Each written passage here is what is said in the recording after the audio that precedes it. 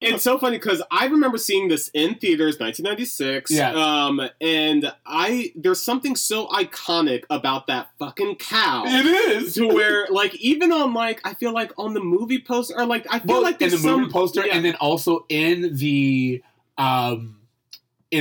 experience, the Twister experience, they have the cow. The cow's not in the movie theater scene, but they brought in, because I don't know why, but for everyone, that cow, the idea that this cow could move and like all this other stuff. I think it was also included in the trailer too. Yes. They had the cow featured. So we got cows. And then later on, Aunt May's just like, "Oh, you have a lot of beef. Did you see my cows outside?" Nope.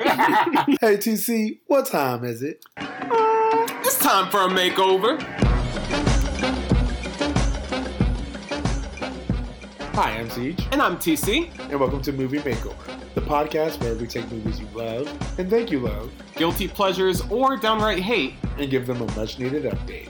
We'll revisit some of your favorite classics and see what's worth keeping and what doesn't hold up. So if you remember Blockbuster Movie Nights, or one of the founders of Netflix and Chill, this podcast is for you.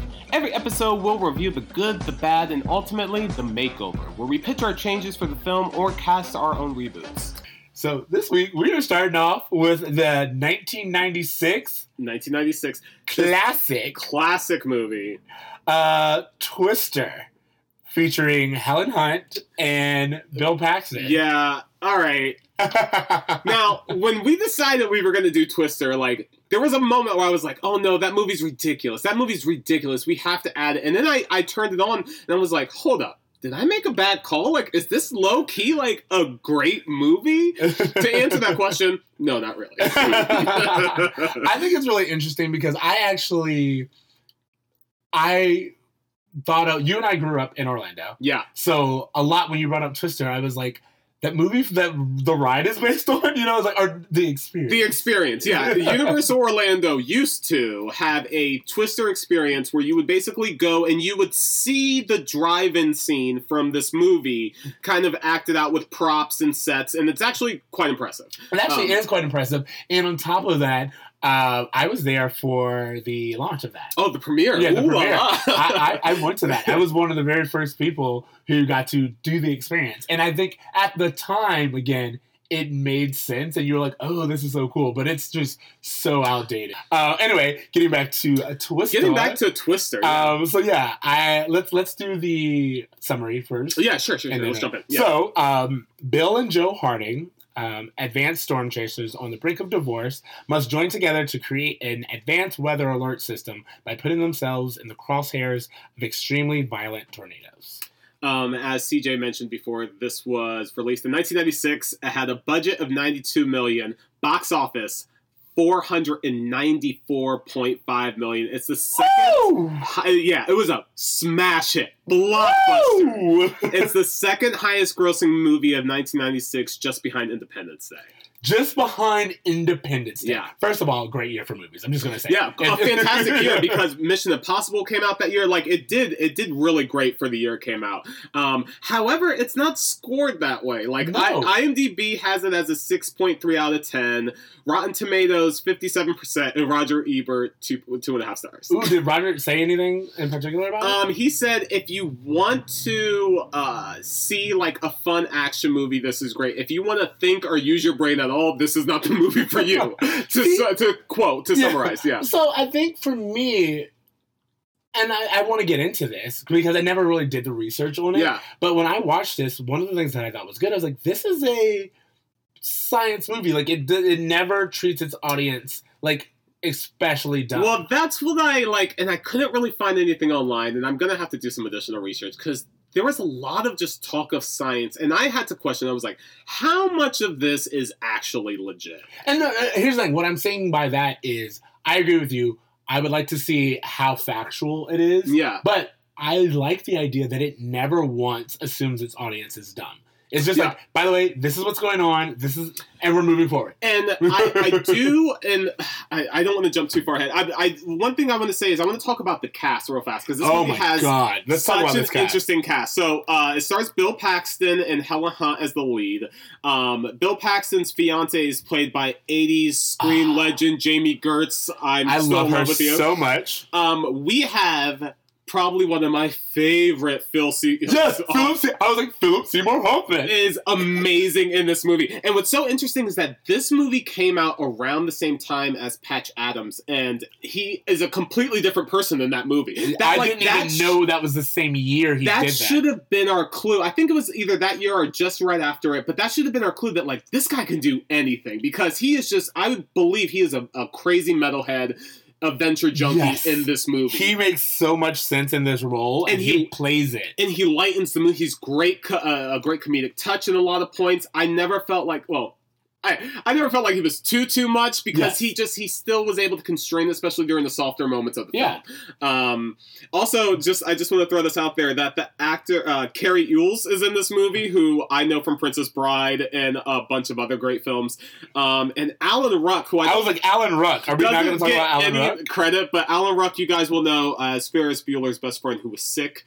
He was also on Spin City with Michael J. Fox, but he's a great character actor. And actually, you know what? Going down the list, I couldn't really recognize a lot of the other side characters of the squad. But yeah, that's what I mean. I recognize them as those people who were in like one episode of that one show one time. I mean, a lot of them. I was just like, this movie does really great at its side characters. Whoever was the casting agent for this movie nailed up and coming people. Half of the people in like the Twister squad, whatever we want to call them, I don't know that I ever got a name for them. I don't know that I ever got any backstory, but I kind of don't care. Well, all right, so I think we should just get into the good. Because first of all, the cast was one of my first notes on the good. Yeah. The cast is fantastic. Okay, I might have to argue with you a little bit. Wait. I'm just going to say, no, I think that, first of all, Bill Paxton and Helen Hunt immediately chemistry. I will agree. There's chemistry there. Great chemistry there. They feel lived in. Matter of fact, this entire family, when Bill shows up to the Storm Chasers, and they're like, "Great to have you back, Bill." It's like you believed, and you know that they have family. History. You know that they're a family. You don't know anyone's relation to anything. No, but you're kind of like, you automatically you kind of come in like the fiance. And that's why I love Jamie Gertz's character, because she is us. She is the person that they're explaining things to. They're explaining the science whenever there's questions. She's the one who's reacting like, guys, this is crazy, the way we would as the audience. Yes, Melissa is definitely a stand-in for the audience. Yeah. And most of the exposition we get is told to Melissa, which I like, because they even put that in there where it's like, it felt natural. They're not just saying exposition where you're like, why in the world would you say this? And also, this? without her character there would be no reason for these team of experts to, like, talk the nuts and bolts of this, explain it. That's what I'm saying. It's like, there are plenty of movies where they'll have exposition and you're like, who are you talking to? The other people who've been doing this for 22 years? Exactly. But this time, they're explaining everything to Melissa, and it kind of puts things into context. And so I really Dr. Melissa, by the way, because we're going to get into that, and I love it. But I liked all of those characters because they felt real. Again, you knew exactly who I think Rusty was supposed to be. Yeah. You see Rusty and you're like, I know a Rusty. We all know a Rusty. Then there's like the straight-laced one, and it's just like, I just loved all of the little minor characters. We're getting prime Hunt in this movie. Prime Helen Hunt. Absolutely. Mad About You, Helen Hunt. Yes. And so I immediately, one of the first notes that I wrote was that I loved the casting in here for the most part. Yeah. Because almost everyone plays their character true to form. Yeah. I also want to say that I really loved, although I had some issues with it, logically, but the cold open sets this movie up so well. So this is why I waited and I wanted to see. For me, I said the same thing. I was like, if you were to just show me that opening scene, you have as much money as you need. And they didn't even have that much money, according to you. This is like that opening scene sets the tone of the movie so well, and you understand. For me, it was interesting because I was like, this is a horror movie. This is a thriller, but a monster movie. But the monster is nature. And it's not like The Happening where the monster is nature. It's like, no, this is like real things. It's very grounded.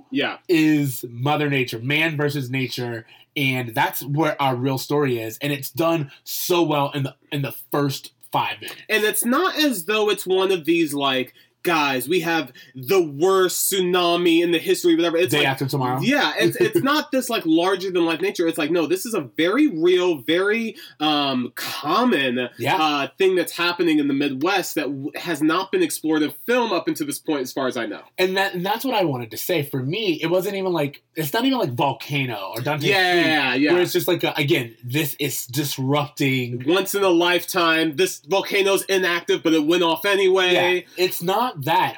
This is the regular. This is norm. Yeah. This is these people's lives. And as a matter of fact, we see very early on the motivating force behind Joe's passion. And the motivating force to why, like, when they're going into these storms and they're doing shit that's batshit crazy, you're like, oh, but they're doing it for the betterment of mankind. Absolutely. So, like, I can't even, like... Yeah, literally, they say, right now, the technology we have right now gives them a 3-minute notice. Yeah. 3 minutes is nothing. If we can get in there and get this technology up to date, we can give them 15 minutes. Which you're like, I mean, first of all, you already set the stakes. You've already given yourself a pass almost for everything else that comes And after. as the viewers, because of that cold opening, we understand the difference between 3 and 15 minutes and what that means to Absolutely. someone. Yeah. Absolutely. And because of the cold opening. Yeah. And they just constantly, again, I think that the first half of this movie is so brilliantly done for me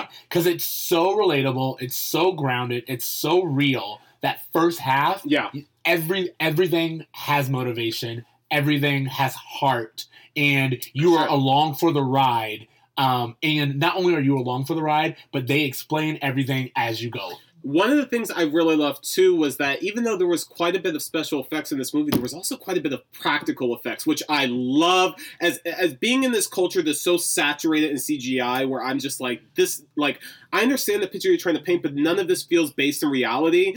I love the moments in this movie where I know I'm seeing a practical effect, where I'm seeing actual hail come down from the sky, not CGI hail. Like, things like that I loved. Absolutely. So do you know the story behind that? I actually read a lot about the behind the scenes stuff of this movie. Well, the thing I was going to say is that the director, whose name is I think Jean de Bon, or something that. This was directed by John. He also directed Speed.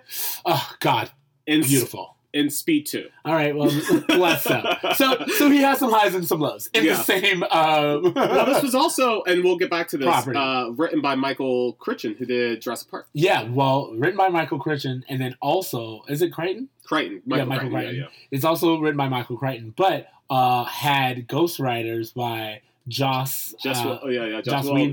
Joss Whedon, yeah. Yeah, and someone else too. They were like script doctors. Yeah, they punched up the but I mean, again, I was like, Joss Whedon is known for like bringing heart to characters, and it makes me think that he had a lot to do with the first half. I think he does a lot of script doctoring work too. Yeah, he does. Yeah. And the first half of this, again, I'm just so in love with. As you said, I questioned whether or not this was anything that needed to be improved. Yeah. Because I was like, you guys are nailing it. For 1996, you're just knocking it out of the park. One of the things that I really loved, that there was this subtle moment. So the whole premise is that, like, Bill Paxton's character, who's also named Bill, is trying to get Helen Hunt to sign these divorce papers, right? Yes. So he goes to where Helen Hunt and her like camp is set up, and then you see that she's still wearing the wedding ring. There's hardly any like attention on it, but she just has this wedding ring. She takes off her class ring and covers the wedding ring with it. But I was like, that tells me so much without saying anything. I love that you say that, because the first note that I wrote after the casting was that in that scene, you find out that he's there to get a divorce so he can marry this new Dr. Melissa. And you already, like, they kind of set it up, and at first I was even like, oh, is this like a rom-com thing? But they even play like the romance perfectly, in my opinion. But when he goes to her, you can kind of see that she's avoiding it, but they don't really play it up. It's just kind of like implied. But the moment he asks her to get the divorce papers or a pen or something like that, and she goes to the glove department, the first time we see her hand, the first time the divorce papers are mentioned, you see her wedding ring. Yeah. And you see where she's kept them, and you automatically know where she's at 100%. With the divorce. And like you said, it was such a small touch. They never zoom in on that. But other than to show her covering it up with the other ring, they hardly give it any mention. But when they first show it, they just show her still wearing the ring, and you know everything you should know about that character. 100%. And because here's the thing, if they showed her covering it, that would have been like a whole, oh, he brought Melissa here, I need to like play up like whatever. But the mere fact that you see the ring before that moment shows you that she never took it off. And what's really interesting is that, you know, you're introduced to Bill at this moment where he's trying to get Helen Hunt to sign these divorce papers. But at the same time, he's so willing to, like, let it go when it comes to, like, oh, wait, there's some Storm stuff that's going on. And he's like, well, I will divert my attention from the thing I originally came here for because this is so much more interesting. Well, they share a passion. And they that's, share again, the passion. You see that they share a passion. You see that, again, they tell you all of this without telling you any of this, that this is what brought them together. Because he is very much just like a... You don't know what happened. You don't know the backstory. You know that they got divorced. Yeah. But he's not bitter. He's not like the angry ex. He's they literally just They do have a weird fight in the truck at certain points, but it's just like back and forth bittering. But it makes sense. It's just like, what I'm saying is when you first see him and Melissa, it's not like he brought Melissa around to flaunt her or anything. It's literally he's moved on. That's what it is. And they handle it throughout the movie like, hey, this is a guy who's just trying to move on with his life. I do have a problem. They kind of make fun of the fact that he's like a weatherman. They're like, oh, you being a weatherman now? Well, it's also interesting because when Jo, Helen Hunt, when she goes over to Melissa, played by the Gertz, the first thing the Gertz says is, oh, I know it's fast. Like, it's constantly like they felt insecure about even doing this from the get-go. So when it falls apart, you're not like, oh, well, they were going to get married. What's up? Yeah. Like, which I will say, like, I had thought of something that I had been brought to my attention not too long ago is the idea of the other person. You know, in any romantic comedy, there's always like the original boyfriend who you're supposed to like not want to be with whoever the protagonist is. And I wanted to watch and see how they played this woman. Sure. Because I was like, is she just supposed to be like this fighty girl who we don't care about? Yeah. But no, they make her fully realized too. She's fully realized she has a career. Job. That's not it's not something basic. She is a doctor. And also, like, yes, like, after she goes through a few dangerous things, she's like, I can't hang with this anymore. But in the beginning, she's like, no, I'm interested in this. I want to learn. She's down to learn more about him. Yeah, she's even, like, a bunch of times, when we'll get into this, where Bill Paxton's like, hey, go ride with Rusty because I'm going to go, ride with my ex. She doesn't even make a big deal about it. She never questions that. She's just like, all right, as long as you're okay, and just, like, whatever. Like, she's like, is Billy okay? Is he all right? Like, that's all she cares about. Like, yo, Gertz, This is what I'm saying. It's like, her character was another one of the highlights for me. Yeah. Because I will say that the way they treat women, you know how I am. I'm always, like, looking at how they treat all these minority characters. Yeah. And first of all, I was like, for this to be in Oklahoma, they did include a black guy in the cast. I was like, they didn't have to do that because it's Oklahoma, and I don't honestly expect to see... You know what? It was so funny because when I was watching this movie, I was like, this is the one movie where I'm like, you know what? I'm cool with an all-white cast. Yes. Because... only white people wouldn't be crazy enough to chase stores. It makes sense. It's true to who we believe these characters and also the be. Area. And to the area. That's what I'm saying. It's like the black guy that we see, he's not from Oklahoma. No. He is part of the other, like the rival team. You know what? Another character I like, and I don't recall her name, so forgive me, is the actress anyway, but Helen Hunt's aunt, I thought was a great... I think it's like Aunt May. Yeah, something like that. Which is, of course. Yeah. But I love that scene where all of them are there. It just felt like Thanksgiving at someone's house where everyone is family. Aunt Meg, you know what? She's serving up food to everyone. She's just glad to have everyone here. She feels like that grandma that you all know. So when she becomes in danger and the whole team's like rallying around it, you're like, I'm with you. Climbs up he's like, no, we're going in. And again, they do... that really, she is well versed. She doesn't come in and she's not like, oh, Bill, why are you with this girl? You know, like, there's so many beats I expected them to hit. And instead, what she does, she goes to Jo and she's like, he didn't keep up his end of the deal. Like, what? Being miserable. Of being miserable after you guys separated. And I was like, all right, so not only is Aunt Meg, like, not being mean to the new girl or anything like that, she is like, by the way, my family, my blood, you're kind of on the wrong end of this, and I understand that it's hard, but you'll get through it. You know, it's just kind of like she's found this wisdom, and she's doing this thing. And there was never, like, you're right. There was that conversation where Joe's getting out of the shower and she's alone with her aunt, I was expecting there to be that conversation of, like, almost like, well, give me the dish, give me the dirt. But she doesn't do any of that. Who's this new girl? Yeah. Or like anything like that. She just was just like, hey, I can understand what you're feeling without you having to say anything. Yep. It sounds like old times down there. I know this is probably hard for you, blah, blah, blah. But she's just this nurturing, supportive figure who I wonder, too, like, in the beginning, the cold open, obviously Joe loses her dad. We never hear what happens with her mom. Yes. And I'm assuming that something happened to where this aunt is now her parental figure. I completely agree. Yeah, and you kind of get that. But again, I like... I'm always looking, because we were huge fans of the Bechdel cast, and I am looking to see how they talk. And again, Aunt Meg mostly talks to her about work. Yeah. That's like the first thing they're talking about is work and like all this other stuff. Even when she's, before they go to Meg's, it's her crew who's just gonna like, Meg's not too far. Yeah. And they're like, what? No, we're not gonna go bother my aunt. I mean, yeah. And there's the next scene, And also I don't know if this is expected to be like a Southern hospitality thing, but Joe, Helen Hunt, is mad cool and civil with the Gertz. Yes. She's explaining her stuff. She's talking her through it. She's like, hey, this is what's going on. And there's only one moment at a diner where the Gertz is like, hey, I don't know if you're trying to get back with Billy, but that shit ain't cool with me. And Helen Hunt's like, you know what? Let me buy your coffee. Have a good day. And it's this moment, and I liked it because it's the one moment. And this is kind of the point where, and we'll get more into this in the bad. It's the point where the Gertz goes from being Dr. Melissa to this person who we're supposed to start to turn against. But you know what? I didn't feel like we were ever supposed to turn against, because the entire time I'm like, Gertz, no, you need to do something about what's happening. I'm saying is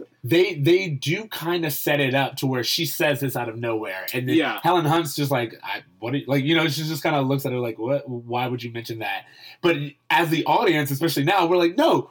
She should definitely have had this conversation. 100%. Did she approach it properly? Maybe not. Yeah. But this needed to happen because she's not crazy. Yeah. And you're right. They're like, I'm just saying that there's moments and beats when she starts to be like, this is crazy. What are you guys doing? Sure. And it's made to seem like, oh, see, she doesn't share the passion. Yeah. And you're like, no, she's a normal person. And I think, you know what? Like, that's why I kind of like this love triangle, because I don't feel like we're ever really supposed to hate Melissa, the Gertz's character.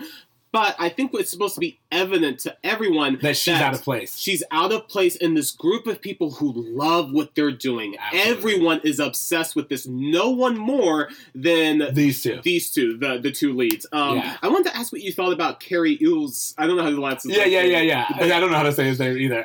Jonas. Yeah. So I was going to say Jonas is another one of the ones where I watched it, and originally, I have to admit, the thing, we're still in the good, I liked about this script because it shows you these characters and you're like, oh, I know what we're going to do with this guy. Yeah. And I feel like, and then they almost always don't. Like, they set it up where you're like, oh, God, familiar beat. Oh, wait, I actually think that this was smart to be in here.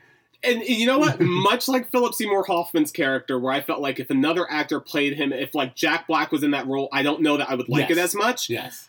I love Carrie Ewells. I like him in everything. I think he was great. I thought he was, even as an asshole, he was just charming, and he was... Here's the thing. First of all, he comes in, and you can tell that he's the pretty boy. You can tell. Yeah. I think it's funny that they're like, oh, he sold out to Big Pharma or something like that. Yeah, he was like, he sold out to big business. And I was like, whoa. Like, even if he succeeds, like, everyone else still wins. Like, we're still getting better alerts. They say things like, he's in it for the money, not for the science. Yeah. And you're like, I don't think other people really results care. Are results. Yeah. And I was like, I get that he's supposed to be the bad guy because I did question that, and part of the bad, I was like, is he a bad guy now? Yeah, we'll get to that. So, but you're right. I liked the cast. I think everyone played their roles. There are moments with each of the characters where I'm like, and we'll talk about this in the bad, I'm like, I don't feel like this felt true to the character, this particular scene, but overall, especially in the beginning, I think everyone is...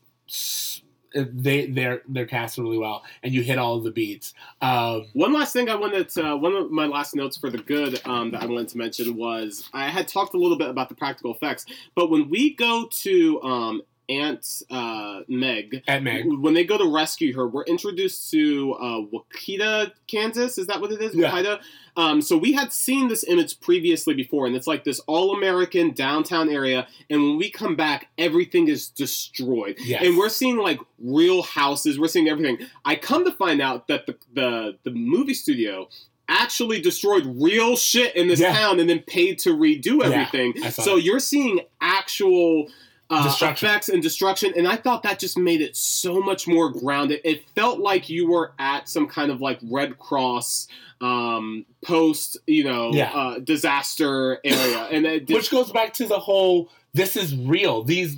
I was gonna say, I like even the opening scene is great because you see Joe's family, and again, these are real people. Yeah, her father isn't some Hollywood handsome hunk, which we would have, gotten Kurt Russell to play at this point in time. Yeah, they look like and her real mom is like a normal woman, American woman who would be from this town. And I was like, I like that we are seeing.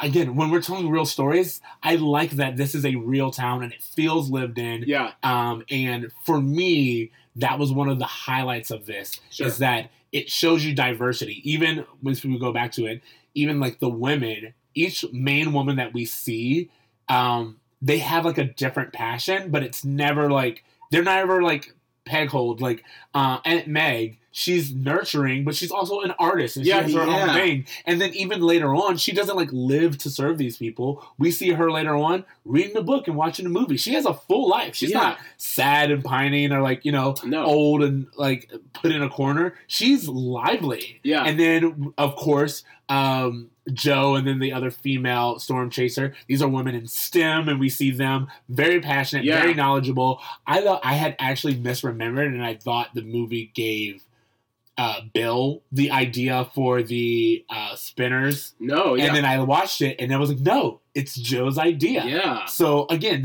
these are intelligent women. And to your point about like how these look like real people, as beautiful as the Gertz always is, as beautiful as Helen Hunt is, I never felt like they're so dialed up to they look out of place. Like everyone feels real. I'm not seeing Scarlett Johansson in full hair and makeup chase after a storm. Like this feels like I don't even think, I feel like Helen Hunt is wearing little to no makeup in this. Like she just feels like a country girl. She definitely feels like this. She feels like she's from this town, where she's worked on a farm. She's done this. And the thing that makes Melissa out of character is not her being this young dumb bimbo. They could have made her so annoyed. It is literally just the fact that she's a coastal girl. Yeah. These are this is MAGA country. These are all American farmers and that kind of rural lifestyle. And Melissa is a doctor, and she's a sex therapist, and she's she's in all white. She's just not prepared. She's not prepared. I will say that. And one of the other things is that I never felt like her reasoning for leaving really had to do with anything more than she just couldn't hang. Like, it got to the point where she was like, not only do I feel like I'm losing my partner in this, but this is getting to the point where this isn't for my own well-being. Well, also, I mean, let's just remember, right after she leaves, a car just flew at her face. First of all, the first time when she's like, where's my trunk? And the trunk just lands in front of Melissa, she reacts like a person does. And she's just like, oh, and I was just like, yes, I like that they didn't just brush this off. And she's like, oh my God, I survived. She's like, no, she's like, what the fuck just happened? And I love the juxtaposition of Bill comforting her while the rest of the team is cheering and screaming and like, oh my God, that was crazy. And Bill kind of like looking over like, that used to be me. Well, not only that, but like Helen Hunt, it's like this moment where they're like, she's going to be okay. And it's like, he kind of feels, I feel like he's a little embarrassed by her, but also you understand that she's 100% justified. A human like I said, there's usually in these movies, you would expect the other woman to be like this ditzy girl who like just can't hang because she's young and she's inexperienced and all this other stuff. This is just a normal non-thrill seeker. Yeah. She doesn't have, and what I also really like is, she doesn't have this death wish that Joe seems to have. No. And the moment Joe's like, I want to see it, I'm like, oh, this girl has a death wish. Yeah. She is doing this because it's her passion, but a part of her also wants to die. It felt like there was like Joe had like, and we'll get into this, but like towards the end I was just like, oh, she wants revenge. Yes. Like she wants revenge against these tornadoes. And that's the thing, like there's this moment there's that moment that we were talking about earlier where or it's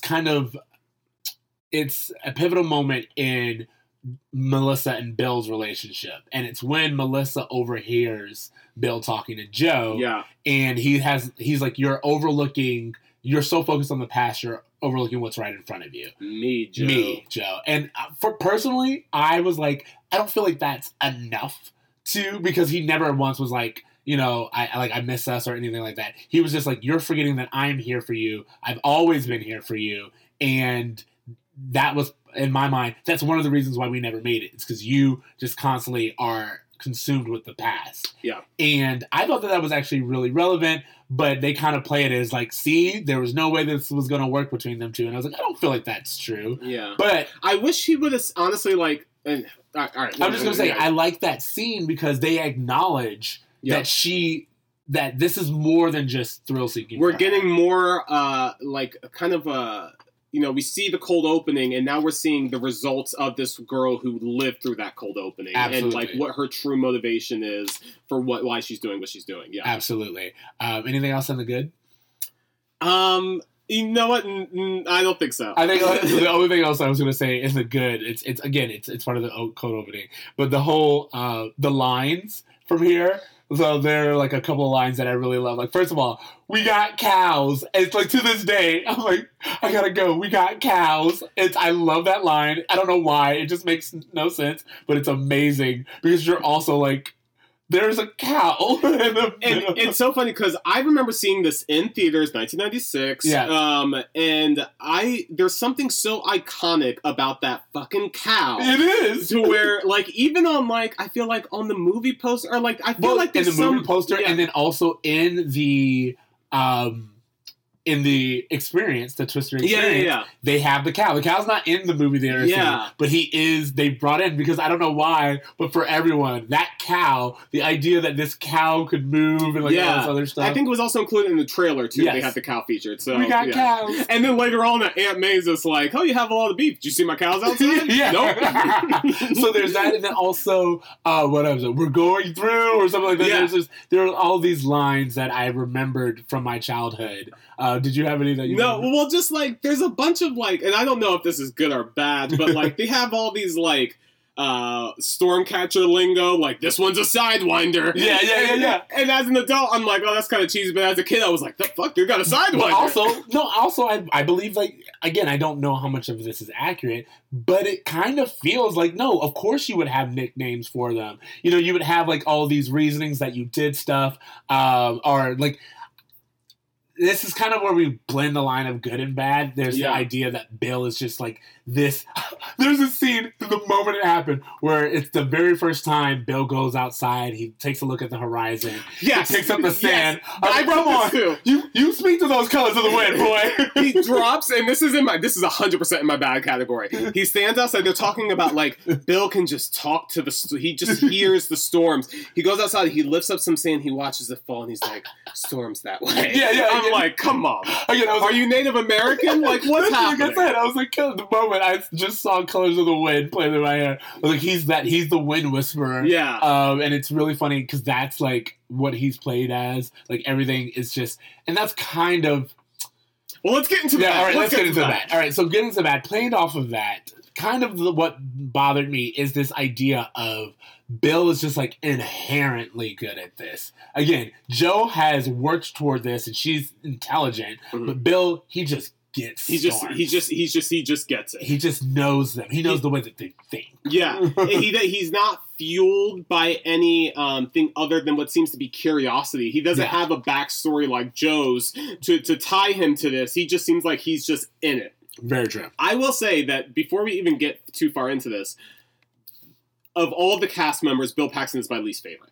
Really? Not only that, and this may just be me, rest in peace, I do not like Bill Paxton. And I think that's because you don't like Bill Paxton. I like Bill Paxton. Okay. So and also Big Love. Have you ever seen Big Love? I have not. Watch Big Love and then tell me you don't like Bill I'm Paxton. saying that of feature films, Aliens, Terminator, Titanic. Anytime I've seen Bill Paxton, he's come off douchey. It's the way he speaks. It's that little look, that Luke Perry squint in his eye. I really just did not. Although I will admit that him and Helen Hunt did have chemistry. I just didn't like him in this movie. Honestly, I can't say. So they said that they originally wanted Tom Hanks. 100%. And I immediately was like, I can see that. And when I was watching this movie, I was like, even before I knew, I was like, I wish Tom Hanks was in this movie. Really? I was like, because I can see him and Helen Hunt having chemistry. I can see him being this kind of likable all-American guy as well. And the reason why Bill Paxton is in this movie was because James Cameron, who puts Bill Paxton in fucking everything, recommended him after Tom Hanks, who... Even Tom Hanks went as far as to like pick wardrobe and go on set and read with the cast.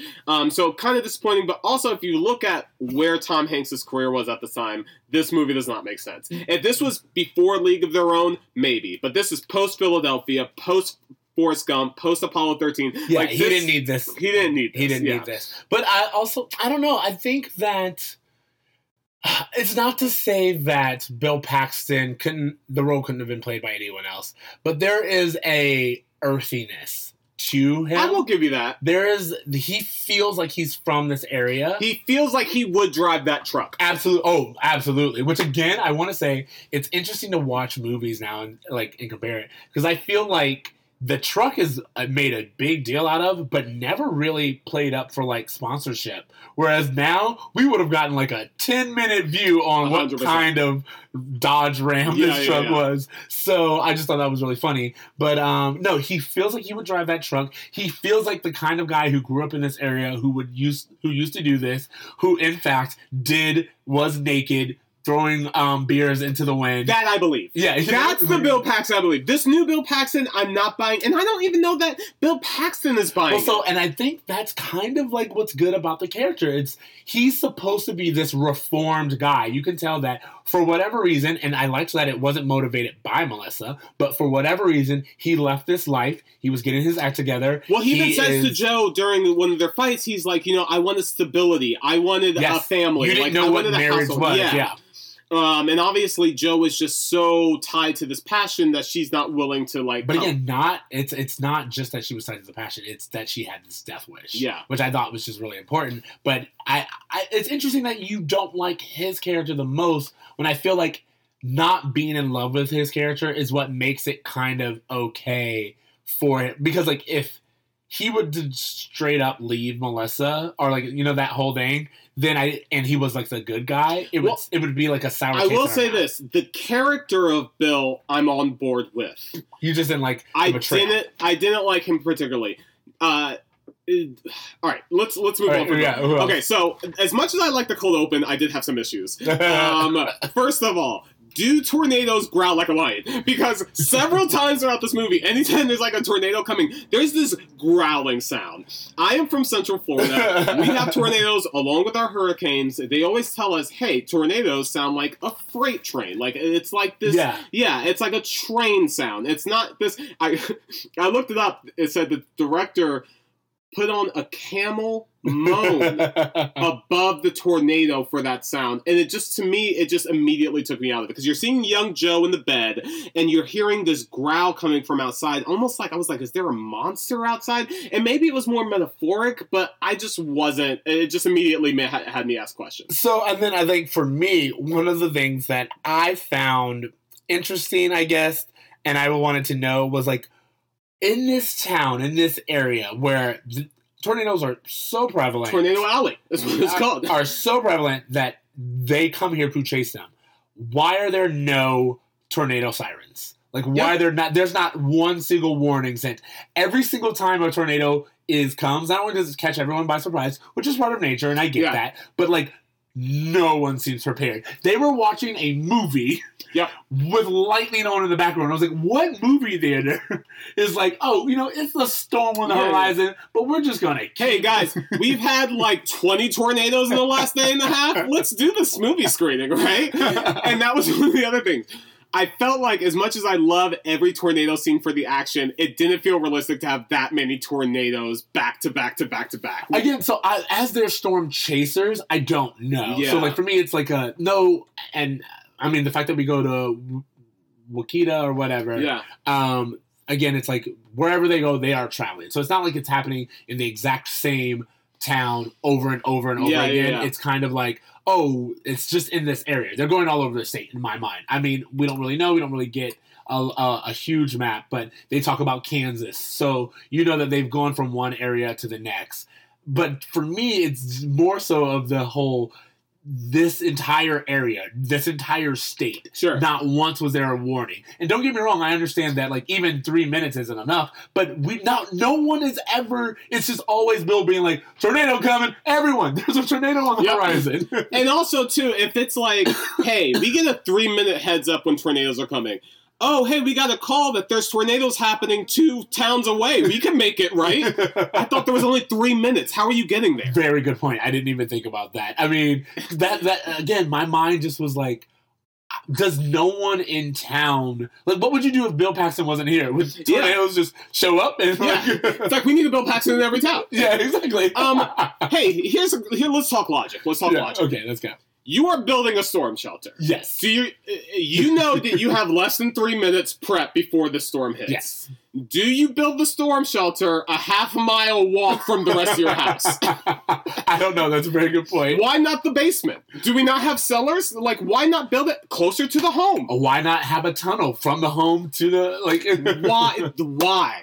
Again, I don't know how storm shelters work, so maybe that is just, like, a thing. Well, you know what? I don't know how storm shelters work. I know how bathroom doors work, and they apparently have the same locking system as this storm shelter does. That's very true. It was like a little latch key. Yeah, I was watching it, and I was just like, okay, first of all, I kind of blame you, number one, because, as you said, it's just like, you just used the bathroom lock. Doesn't seem smart. But again, this is supposed to be 1969, so maybe we just didn't have the deadbolts that we have now. I don't know.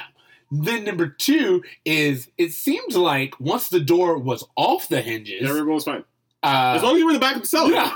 So why did Papa go to the front if everyone else... Why not hold including your family? the dog? Yeah. Hold your family in the back and, like, bunker down. Like, what are you doing? This isn't a negative for the script, but it's definitely a negative for society. How they're like, Toby didn't come. Look, if Toby knew, Toby knew. Here's the thing. Like, I thought... I was going to question the whole dog thing because they have a dog and Aunt Meg has a dog. But, like... It's that little element, like, is the dog okay? Like, it's that suspense that's running. I actually didn't mind the dog thing. No. What I'm saying is the idea, you're right. Bill Paxton goes in for the dog, and it's like, after he removes the dog, the entire house crumbles. Yes. It's like, how about if the house crumbled and we were all like, oh shit, Aunt May was almost in there. They're like, no, we needed the dog to really raise the stakes. And it's just we really don't care about other people so much. Because even in Independence Day, it's just like, there's that whole thing where the dog almost doesn't make it into the cellar. Forget that everyone else in New York just died. Yes. The dog made it, and so everything's gonna be okay. Okay, question for you. Another question I have for you. love these questions. Keep them coming. So you're getting a divorce. Yes. And you're like, oh, I have to have my ex sign papers. Yes. Why not bring my new girl with me? So I don't know why, but they do kind of make it seem like again, this seemed out of, like, they were like going somewhere else, or it wasn't, she didn't come specifically for this, but they came to see Joe specifically for this. I don't know. When I saw that, I was just like, that's a white man right there. Oh, absolutely. Who was like, oh, I'll bring my new chick to get my old chick. But again, I think it's a white man in the sense that he didn't even consider. Yeah. he's like, oh, this will probably make Joe upset. There was no thought was put into it. This will probably bother my new fiance. Yeah. Maybe this will cause some problems. I anticipate all that shit. Yeah, exactly. If you knew that your new... I've had this conversation. Your boyfriend was going to meet your ex. Yes. Are you freaking out at all? Again, all the time. And it's more so like I've had this conversation because some of my exes are my friends. And I'm like, we dated. I just need you to know this. And it's more so not that there's anything else. I just don't want it to come out that we dated. And then you're hiding it. Yeah. So that's the whole thing. But as you said, it's just very much like this is a kind of a tense thing. We're going to make it. He just kind of like doesn't even, he's like, oh. Downplays. He goes, so we can get out of here. Wait, you brought her? Oh yeah, she's here. It's just like a. Now, do they live in the area? It seems like based on Gertz's character, they're coastal now. Like they're coastal. He's moved. So again, that's what I'm saying. It's like it doesn't. This is their truck. Did they drive down? Yeah, they drove about the truck. They drove here. So there must have been something else, but we never hear about that. Also, the other thing I'm kind of upset about is that we get hints of it. I would really like to know exactly how long Gertz and Paxton were together. Well, you're right. It seems like it's been like 6 months. Because it seems like, it's very fast. I understand. Like, the first thing Gertz says is she's like, I know this seems fast, but like, it also seems like the Gertz has no idea who Paxton is. Like, he has... Well, again, if you and I have talked about this before about 90s men. Yeah. And is this whole idea of men in the 90s not being as open and communicative as we are. And I say that with, as we are now, and I say that because there is this whole idea where she's just like, I didn't know this about him. I don't know this side. And it's like, that's not, even though that's not healthy and I see that it's negative, I'm not surprised by that because for this time, there's this whole thing. He's like, well, that's my old life. And why would I tell you? You know, it's just like, I'm a man. I don't talk about emotions. And I just know. How many dinners, think about actual dates. Yeah. How many dinners do you have to have with someone before they're like, oh, I used to chase storms and I used to do all this? Well, she knew that he did, but... So you think he downplayed it? He downplayed it because she says, when you said that you used to chase tornadoes... I thought it was a metaphor. I thought it was a metaphor. Yeah. And that means, like, you're right. He never shared with her the stories of what's going on. Which, by the way, if someone I was dating was like, oh, yeah, I used to chase tornadoes, I'm like... We need to talk about that. Details. Yeah, details. I want stories. The fact that she heard that and like took the sip of Chardonnay and was like, interesting. Exactly. Yeah. Oh, he used to be a storm chaser. Now, all right, let's talk about the Gertz for a second because the Gertz is supposed to be a psychologist. Yes. Yet it seems as though it takes her way too long to figure out that her new man is in love with his ex. And that thing, I was just like, they couldn't have made her any other doctor. Because to me, that makes it seem like she's not... Again, this was my bad as well. It's like, even though she is a doctor, and I think that's great, it's also this part where it's supposed to be made fun of. Like, they're like, she's a therapist. Oh, you're a therapist? Oh, why would I need therapy? Why is there anything wrong with going to therapy? But again, this is in the 90s when, like, going to therapy, it seemed like people with problems go to therapy. Yeah, totally. People who need help. And you're like, first of all, people with problems and people who need help. But that applies to almost everyone. But it still seems like this elitist thing and people who don't have real problems. Yes. What I would have loved is if there was at least one scene while they're driving around after all these tornadoes where the Gertz and Paxton are in a car and the Gertz is like, is there anything that you're feeling towards your ex that you want to talk about? Something where she's like, hey, I'm hip to what's going on. And then he downplays, like, you have nothing to worry about. She applies her work to her relationship 100%. At this point in time. You're right. That would have been definitely something I would like to see because this is what I was saying. It's like there's this moment where I kept looking at it to see why they were showing her working. You know what I mean? It's like, was it going to be like this whole thing was like, she's this workaholic who doesn't have time for him. But no, she has time for him and for her clients. And so I think that's interesting that they chose to show that. But it's also played, again, as like this, she's a therapist. Yeah, and like... She's a coastal elite person. She probably has a cell phone. Yeah, exactly. Because they're like confused. It's like, what's that noise? Oh, she has a cell phone. Yeah. She probably drinks Evian water. Yeah. You know what I mean? It's just like that's one of the things that I didn't like. And then when she leaves, at least the read that I got and the beat that I got on it was, again, because she's coastal, she's too not uppity for this life, but it's just like she can't hang. Yeah, there was parts at like they're at Aunt Meg's and like they're giving her like all this food and telling her how good it is, and she's just looking at it like, I don't want this. Because you would kind of expect her to be like. I was waiting for her to say that she was vegan or something. Yeah. Like nowadays, she would have totally been like, oh, I'm vegan, and it would have been like this moment. But they don't. She's just kind of looking at all of this food, which, by the way, when we think about it, not the healthiest of foods. I mean. But it's the 90s. Would I kill for a steak and those mashed potatoes? Yeah. If someone's like, hey, this gravy's crack, I'm like, I'm jumping it. You and me both, buddy. Yeah. Like, it's just like one of those things where it's like, we would totally love it. But there's part of her character that's supposed to seem elitist and removed, and does she have a Southern twang to her as she well? She kind of does. And so that's why I'm like, where is she supposed to be? Like, if she had kind of a more of a New York accent or something to But she's not New York. She seems Southern. She is. But like, I could see her being like from Atlanta or... Yeah. But I just felt like, especially the food scene, for someone from the South, should not have had that reaction. Yeah, you're right. I mean, it's just... She's just seen as... I can't think of anything other than like country cosmopolitan. Yes, you know like a debutante. Yeah, that's where she's like supposed to be painted, and that's what I had negative to say about her, because I liked the first half of this movie, but in the second half is when we get her being kind of portrayed as someone who's too good for this world. Again, she's someone who can't hang with this crew, and you're like, this woman just experienced several life-threatening moments, and she was good up until the fifth one. I'm sorry if by the fifth time I almost died. She is so on board with way more than I would have ever been. Oh, I would have been like, y'all call me. And that's why I was like, I either wanted it to be she left because of this growing sexual tension between these two, or these storms are just way too intense, and she understands that Billy is happier here. Yes. I felt like because they tried to merge the two, I didn't get enough of either to feel satisfied. And she, when she leaves, she says something like,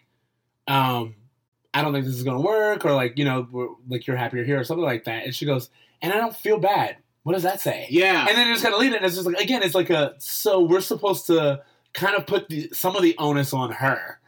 And it's just like, but that wasn't there. There's nothing about that tells us that she should have been like. What's just so funny, because the entire time I was watching the movie, I read it as, wow, Bill Paxton is a douchey fiance. Like, he's consistently like brushing his fiance aside so he can go hang out with his ex. He's constantly like ignoring her when she's going through all this life like threatening circumstances. Understanding, I mean, he goes there to comfort her in moments, but he immediately leaves it. And he's like, let's do it again. Yeah, let's do it again. He's never like, hey, are you okay with this? Yeah. Like, there's never that conversation. Well, I think it's like he keeps trying to put her away, and he keeps being like, you go back to the hotel, you stay here. He keeps trying to, like, you can see he's kind of addressing it, but like in his own selfish way. You know what I mean? It seems that, like, I was like, all right, you were going to marry this girl, but you want her to stay in the hotel while you go play with your friends? Like, let's talk. No, and I agree with that. Yeah. And I think also, I mean, there's even like moments where it's just like she's kind of uncomfortable with Rusty. You know what I mean? It's just like,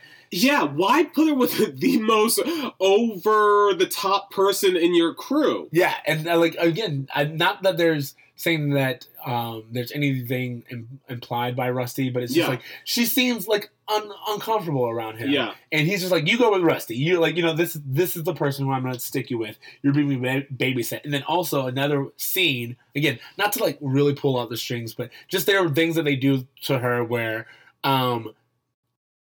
there's a scene where I think right after they do the truck or something, he's like, why about you go get us some lemonades? And she's this educated woman who's like, yeah, I'll go get us some lemonade. I'm a doctor. Yeah. I don't need to get anyone lemon. Like, I wish there was just a point where she's like, you're not appreciating me for me. Yeah, there's that. Or I would have liked it if, again, for me, it would have been different if he was just like, hey, do you want some lemonade? Let's get a drink, or let's something like that. And she was like, he doesn't even drink the damn lemonade. No, oh my god, he leaves and then But okay, so that was one of my bad. And then the thing with the tornadoes, of course, and the fact that no one seems prepared outside of Bill Paxton. 100%. And here's the other thing. Okay, so Carrie Ewells. That's where I was going next. Yeah, I'm happy about it. Carrie Ewells is accused of stealing the idea for this machine. Yet it seems as though the Twister crew, whatever you want to call them, Paxton's group,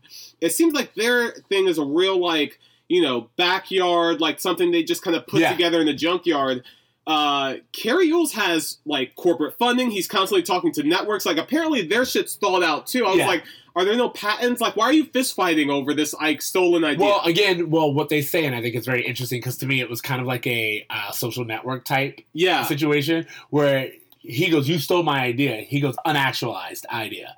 He's like, you had the idea. I put it to paper. Yeah. I made it work. So, I mean, it's like, whose IP is this technically? Yeah. Because you're right. Maybe you had the idea, but you didn't put any work behind it. As a matter of fact, we know you didn't put any work behind it because Dorothy was made by Joe and her crew. Yeah. You didn't do anything. So you're not mad at Joe for making it, Dude. but you are mad at him And because this he makes- got money and financing? Yes, and this makes me question again how long Bill has been gone from the group, because apparently in that time they've constructed this whole thing and no one's thought to call him and be like, yo, you were our best friend for so many years, this is what we're doing. Yeah. So it just, there's a lot of that. And then when Yes. Jonas dies, Jonas another dies. one of the issues I have is that whole, again, is the little moments where it seemed out of character, which is like this guy who is supposed to be an asshole and all this other stuff, but also supposed to be somewhat of a tornado expert. Yeah, he just, doesn't like- seem to know jack shit He about seems tornadoes. to be so well. They kind of say that he's not as good as, or he doesn't have like the intelligence. He can't talk to the He storms. can't talk to the wind the way Yeah. that Bill does, and I get that. But two things that I had wrong with this: one, he takes Eddie with him, and I'm like, why did Eddie have to die? Yeah. Who did Eddie do? Why couldn't Eddie be someone who's like, you know what, I'm turning this car around. You know, I don't feel like it's safe, and him being like, I'll do it myself. Yeah. You know, it's like that whole moment I feel, but no, we lose Eddie on top of him being 100%. a jackass, which I have a problem with. And then the idea that he would ignore their advice while they're constantly being like, Besting him. again, Eddie, well, not only besting him, but Eddie's like, I don't think he would put us in harm's way. Yeah. You know, like, I didn't like that point, the fact that Eddie had to go with him. It Exactly. really bothered me. And what I wanted out of Carrie's character, Jonas's character, is that I wanted someone who was so dependent on technology, Yes. where you had that yes. He conflict kept where following, He keeps following, like, he's so like, no, the technology will lead us in the right way, where Paxton's like, no, I have natural instincts in my hunches Yes. and things like that, where I can kind of like have a better understanding of nature. I wish that was the thing where like Jonas is maybe looking at a computer, is like, no, this is the way it's telling us the technology isn't wrong. It never fails. It never fails, and then technology fails. Like, Yeah. that's what I would have wanted to see. Which they kind of allude to very often. But they also allude to his stubbornness of just not Yes. wanting to listen to anyone else. Exactly. And so you're right. It's like, is the problem the fact that he's stubborn, or is the problem that he's so reliant on technology he can't see the signs? I would have much preferred, again, because he doesn't have that natural instinct, that he compensates with this dependence on the technology, and maybe he is like a little bit more technical understanding with Yeah. everything that's going on, instead of just constantly like, hey, what's going on, guys? Someone tell me what's happening. And following them, and it's just like, again, there seems to be no expertise, which I'm not to say that never happens. Yeah. But for this character to be the biggest foe, I'm with you where it's like, if he had more ideology for us to follow, or even if he was like a former intern of theirs who had no things, but he just thought he could make it based on there, again, that would make more sense for his character to just be someone who basically used to work for them, took their technology, decided that he could do it, had no real skills, and then ended up leading himself into. And I would have also loved, and maybe this was supposed to be alluded to because Jonas, I'll say, was getting so much more press, that he was so much more successful. I just wish that maybe on one occasion he bested them. Well, yeah, also, his camera crew watches him die. Yeah, they film it. Yeah. Everyone, we just watched this, by the way, nationally renowned scientist die. Never brought up again. And Paxton and Hunt are like, hey, from our view, we can see that you're heading down the wrong path. No one on his team's like, hey, yeah, we're back here too, and this isn't looking good for you guys. Yeah, exactly. It's just like, he dies, and then immediately Bill's like, nothing we could have done. Now, this gets me to my central thing that I have a problem with this entire movie, which is each team builds what they call, it's like these sensors that they want to go into the tornado so they can get a better understanding of it. But, like, it seems as though this thing weighs, like, 600 pounds. It's in the back of a truck for each of them. Yeah. And they're like, hey, we're going to have 2 people do this in a hurry. Yeah. Why not create some kind of, like, release system? Why not have this thing where, like, hey, I'm going to pull this lever, it's going to drop down, and we're just going to keep on driving. And then, like, oh, maybe the wind knocks it down. Maybe a tree knocks it down. But I'm not and solely in charge of pulling this heavy ass thing off of a pickup truck in like less than 2 minutes. Exactly. It's impossible. Exactly. So I just don't know what kind of results they were expecting, and I just imagine for Carrie to have that technology on the site, to have something there to kind of assist them in that way. Absolutely. Also, remember, the whole thing is Dorothy only works when they're together and they've kind of reconnected, and he was always a solo act. So I think there's also supposed to be this whole idea of like collaboration versus making it on your own. All right, so now it's time for the fix, the makeover. What would you change about this? What would I change about this movie? Okay, so right off the bat, I'm recasting Bill. Yes. If I can't get Tom Hanks, I feel like there's someone else. I know that they said like Michael Keaton. I would say I feel like Kurt Russell would do it. Kurt Russell was also up for it. I felt like I could believe Michael Keaton in this role. See, I can, but it's funny because looking at Michael Keaton now, I don't see him in this. I think it's a different movie. Well, I think in the same year he did like Multiplicity. Yeah, that's what I'm thinking. I'm thinking of Multiplicity at this point. But when I think about like his Multiplicity character, adding it to the list, yeah, 100%. His Multiplicity character, who was like the fix-it man, who was kind of like doing the work stuff, I was like, I can see him being this kind of like country, I can fix it guy for this movie. But again, I didn't care for the lead.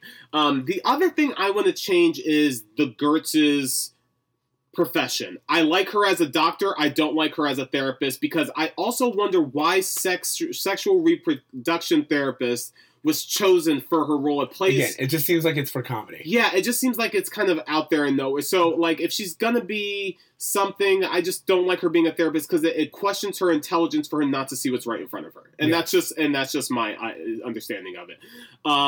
Everyone else, honestly, there's so much of this movie that I like, so much I want to keep, but I will tell you, I think the entire last act of this movie needs so much work, because absolutely honestly, after the Gertz goes, and after she gives up on the relationship, but also after she leaves, and after Aunt Meg is rescued, I felt like I kind of felt detached. Like, I really just didn't care what happened next, and I felt like if there was...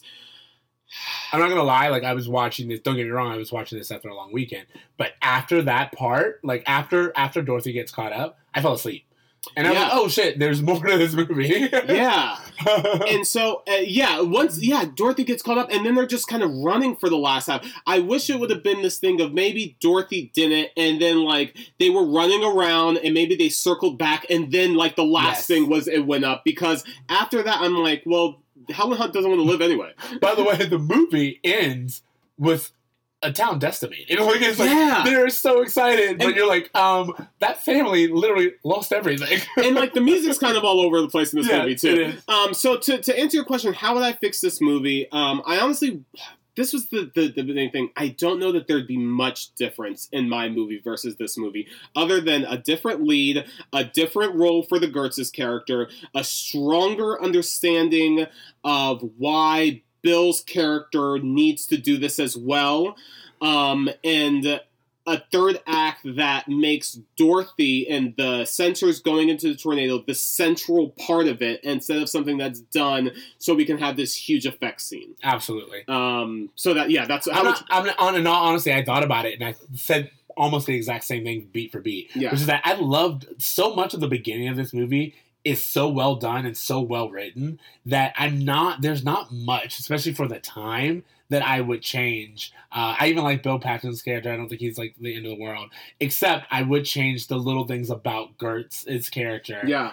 Those things right there. There are a lot of decisions that are made that I'm like, that seems out of character for this particular person to make at this time.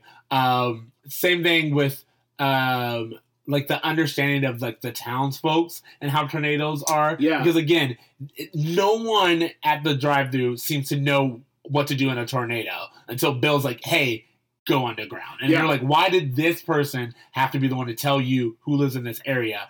Even like, there's this scene that I really liked where there's kind of static in the TV, and like that's like Bill's and Again, implications. there's so many little things that Bill sees it. He's like, "Oh, a storm's coming." Yeah, exactly. But what I liked is right after that, there's like the wind kind of picks up or does something weird. Yeah. And Gertz notices, and I'm like, she's learning. Yeah, you know, it's like there's like this, which I found out. It turns out scientifically, it's actually the absence of wind. Oh wow. In those places, because those areas are so used to wind. Yeah. That it's when wind goes away that it's actually like, oh shit, something's about to drop. And I think that's even more important, but it's harder to show in a movie. Sure.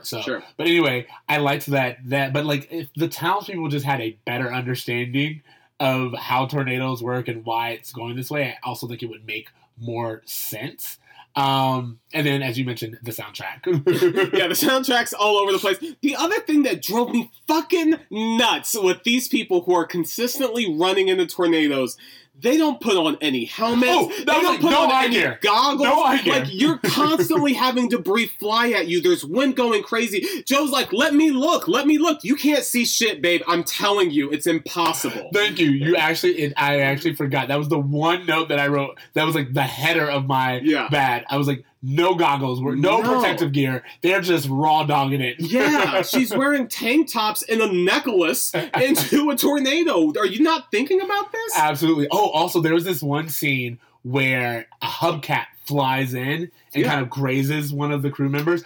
I knew he was getting decapitated. I just knew he was up until we saw it just like grazed him. But I think nowadays he would have definitely gotten decapitated. Now that's the other question I was going to ask you. Like, if we're thinking about updating this movie in this new post Fast 5 world, is this movie more violent? Is this movie more of an R? Are we seeing more damage? What are we seeing to make it 2019? I don't think we have to see more gore, but I think there's someone outside of Jonas's crew. Someone in our crew dies.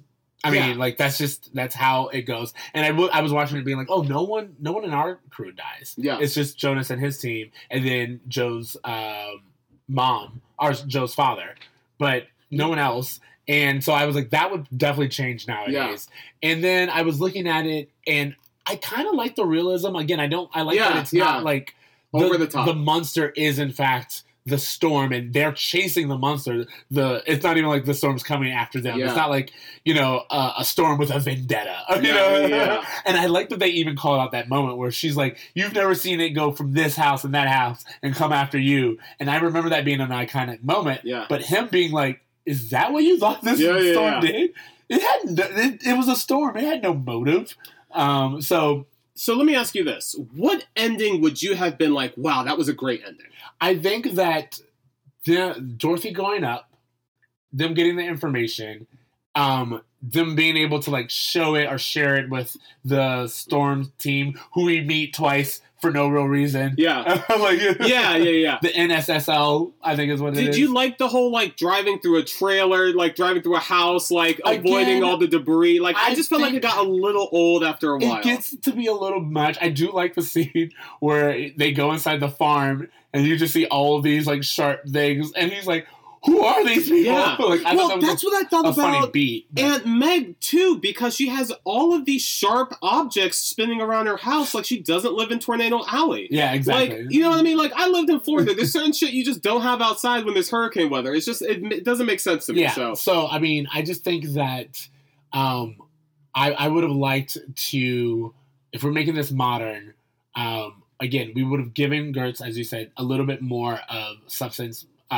and reason to leave. She would have noticed a little bit more of the tension. I think I would have between them. Maybe had her leave a little bit later, because I felt like there's like the movie was.